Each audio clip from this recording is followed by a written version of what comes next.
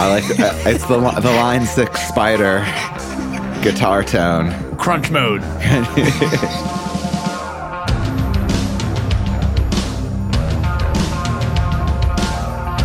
drums are crushing. Yeah, I didn't realize. I forgot that they're this like. Yeah. They're like cinematic. Last day of the rest of my life, I wish I would've known, 'cause I didn't tell her that I loved her, how much I cared. I thank my pops for all the talks and all the wisdom he shared. Unaware, I just did what I always do. Every day the same routine before I skate off to school. Oh, yeah. Who Ooh. knew that this day wasn't like the rest? Instead of taking the test, The bass is cool with all that movement. Two to the chest. Yeah, like I'm in a state of I don't know what to say. What? I don't know what to say about the song. I'm like I haven't heard a song like this I know. in like 20 years. Like that guitar? Yeah. It's cool. Coming up's my favorite part. Like obviously the chanting, but the Oh, triangle. there we go. Oh yeah. Yeah, I have so many questions about triangle for you on this podcast. There we go. A little call and response.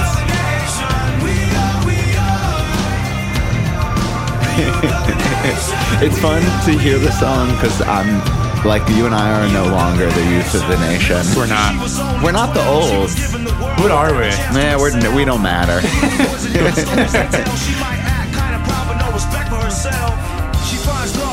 some great hammer on. I was gonna say that. No, I saw you look up and I was like, I think he's gonna say it. There it is. I like that fucking guitar though. Yeah, it's cool. It's like it reminds me of that Buffalo Springfield song. Something happening here. That's in like all the Vietnam movies.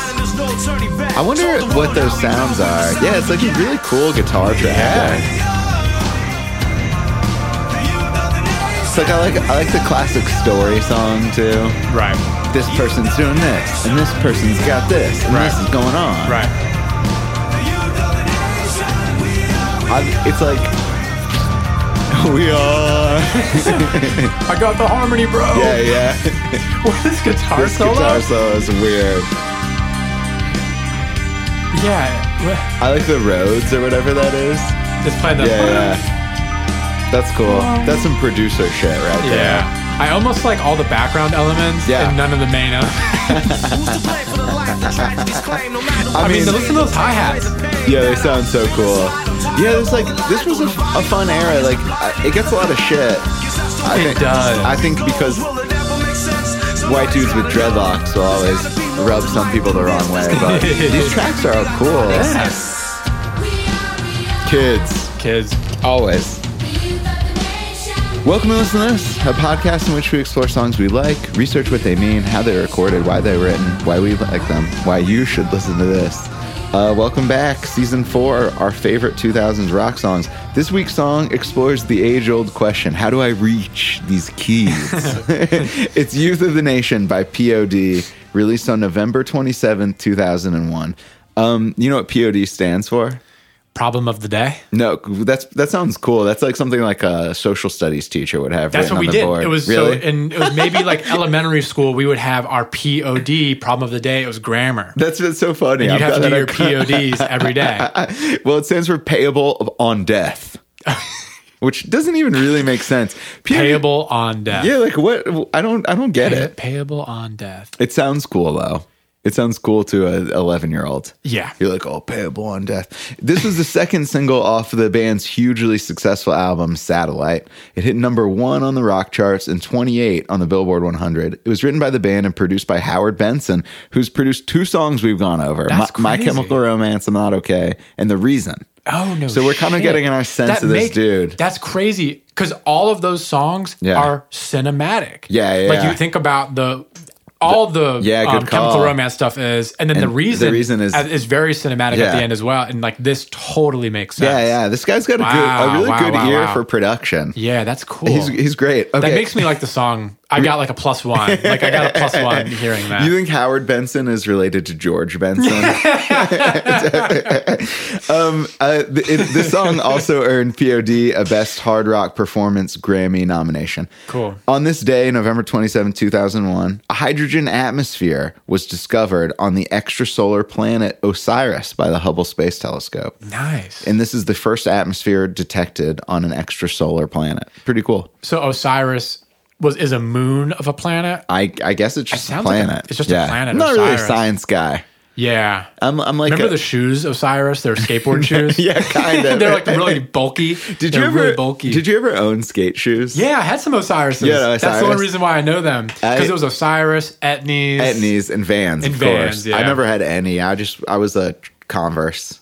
Oh, those are kind of skate shoes. Kind of. People skated in them. I can't believe people used to play fucking basketball in Converse. That's why our dads can't walk these days. They're like...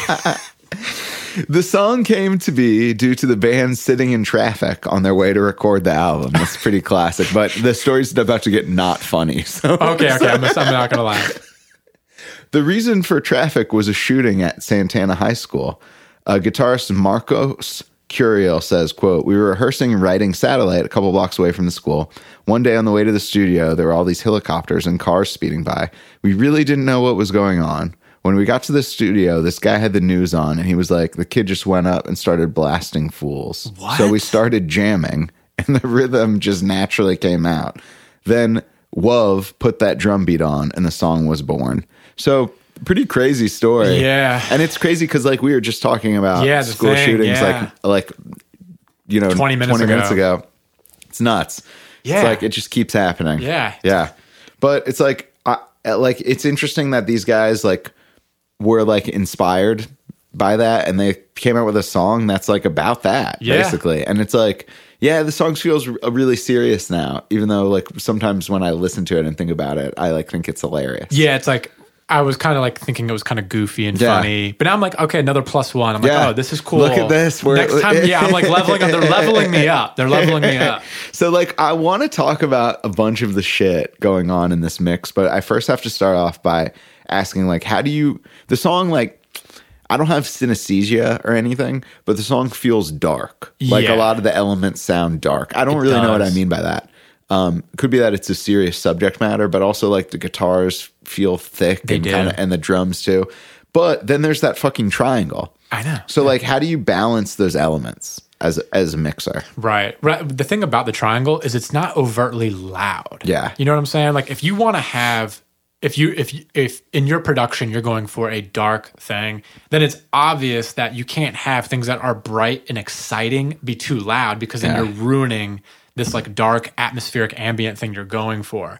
Even like those guitar melodies, they're like washed and reverb and delay, and they're not super bright. They're like almost like melancholic, if that's even an adjective, but like they give you this sense of melancholy. And so like it's nice, and it's also weird when like the triangle goes off because it's obviously the brightest thing that happens in the song. Yeah.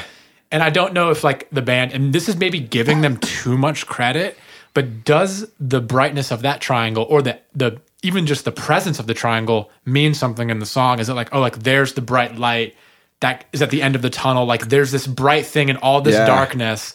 There's this bright thing. Could be. I mean, I don't know. And that's just maybe me being a little weird, but no, it could be. I really like that. And it's like, you are giving them too much credit, I'm certain. Yeah, probably. But they're probably just like, yeah, triangle, bro. But yeah, exactly. I mean, like, cause like think about the triangle, like whenever you think about triangle and music, you like think about like the kid in band who can't play shit. Yeah. And it's like, that's the joke. But like the triangle is on this song. It's like a big part of the Dr. Dre productions for like Tupac. Like a lot of the early Tupac stuff has got triangles on it. So like there was something you mentioned that I was like, I gotta circle back to that. You called bright sounds exciting. Yeah. And I was like, maybe that's what it's in there for. Cause it's like in some songs you use like a synth pad or something in the chorus to like make the chorus feel more dynamic, and they just use a triangle here. Yeah. And it's way better because it's kind of rhythmic, and it's like, I don't know, maybe it's like maybe we're thinking about the triangle too hard. The triangle might be the most it might be the most important element they added into production. Yeah, that's like, the crazy thing about it. It's also know? Like it could like it's very obvious that they are they put the kids in there. Like that's an That's obvious obvious, move. obvious, but the yeah. triangle could also reflect like a school bell sound to some Dude, degree. oh my I God. was Yeah, like, we're giving, maybe we're giving them too much credit because you're right. Yeah, You're right. It's yeah. our boy Howard Benson, probably. Dude, you know what? Actually, I take back everything I said. He fucking did it on purpose. He did. knows what He he's did. doing. Yeah, I think so too. The song's got like in the chorus got big time call and response vocals. So like this is the biggest question I've ever asked on this podcast. I think I'm like forcing you to get your like Ken Burns documentary hat on. Love it. It's like, why do you think call and response has become such a fucking huge part of the musical culture of like Western society? Man, I think it's because music at the basic foundation Mm-hmm. of like what music is a collaborative effort of multiple people. Yeah. And sometimes I think people maybe feel, or it taps into like that ancestral ancient thing of like there's multiple people doing this, multiple people vocalizing. Because for a while, all music was vocalization. Yeah. And then percussion.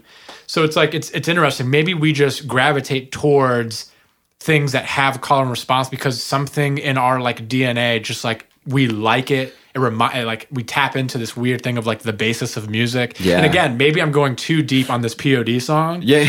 But maybe that's why we like call and response. That's what this podcast is about. It's about going deep into POD. Yeah. But yeah, it's interesting that it's such a big part of Western music, but when you start going into like the more Asian cultures, it's like not really a part of it. Yeah, that is interesting. And I don't really know much of that music. Yeah. I mean, I know a lot. Like, obviously nowadays, every music is influenced by every other type of music. Right. There's really not such a thing as like indigenous music anymore. Right. But if you look back to like folk music from Japan and stuff, it's not really like call and response. Right. And I wonder what that is. But yeah, you're right. I mean, that's really cool. Like, And that was, I'm no expert. I'm literally just like it makes shooting sense. the shot. Yeah, it's like a lot. So like, it's like when it comes to like human beings' tastes in music or anything, it is like nature and nurture, right? Exactly. There are things about music that, for whatever reason, resonate with us because we're human beings, Right. And then there are things that resonate because, you know, we heard a song when we were 32 and we like it because of a song we heard when we were 12. Exactly. So like, it's tough to tell which came first, Right.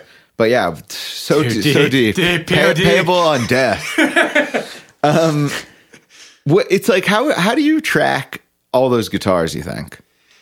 One at a time. You think that, yeah, like, One at a time. Do you think it's like loud, huge amps, or do you think some of those are DIs, or? Yeah, it's interesting. People, you know how guitar players are really finicky about their guitar tone? Yeah. And there's so many variables about guitar tone, down to like the strings and the pick that you use. Well, because right? that's the funny thing when people are like, oh, my tone's so important. It's like, it's just the way that they hear it. Right. So even if you just hear it slightly different, you think the tone's different. Exactly. Yeah. So the same thing happens in guitar recording because now you've sat this guitar player down and he is already tone crazy. And now you're going to put a microphone in front of it and it's going to come out of the speakers sounding a little bit different. So like now you have to like battle this whole thing of like, well, how does the guitar sound? So there's tons of different techniques of recording guitars. Maybe it may be one of the most, it's like easy to say, yeah, you put a 57 in front of it. Yeah. But that's like literally like the base foundation. Like there's so many microphones. And like you said, like, do you do it with effects? Do you do it with reverb? How loud is the amp? Do you use a big stack? Do you use a small combo amp? There's so many variables in just recording a guitar part. And then you spend all this time setting it all up for them to like hack at it for 15 takes. Yeah. I really like the way the bass tone on this track is. Yeah. Like, I know I mentioned this in another episode this season, but this era of bass playing is cool because they're like going for the really low subs kind of sound. Yeah. But with like a lot of movement. And it's like, I can't even hear the fucking attack on this bass. I know. And I like it. Yeah. It's like, Yeah. I like that. I think that's how it should be. Yeah. What I was going to ask about the vocals, like, was there a little bit of the doubled vocals going on or the chorus? Yeah, definitely like tons. Like the amount of vocal tracks in the song is a lot for like a rock song. Like when you think about rock music, it's like they might do a lead vocal and maybe like one or two backgrounds. And then even then, like those are buried in the mix anyways. Yeah. For like this era of like rock music. Now it's like, you know, vocals are on everything. Yeah. Except like rap music is like one vocal now. You know, it's Yeah. just like you do your rap, do your ad lib. One loud ad lib track. Exactly. Yeah.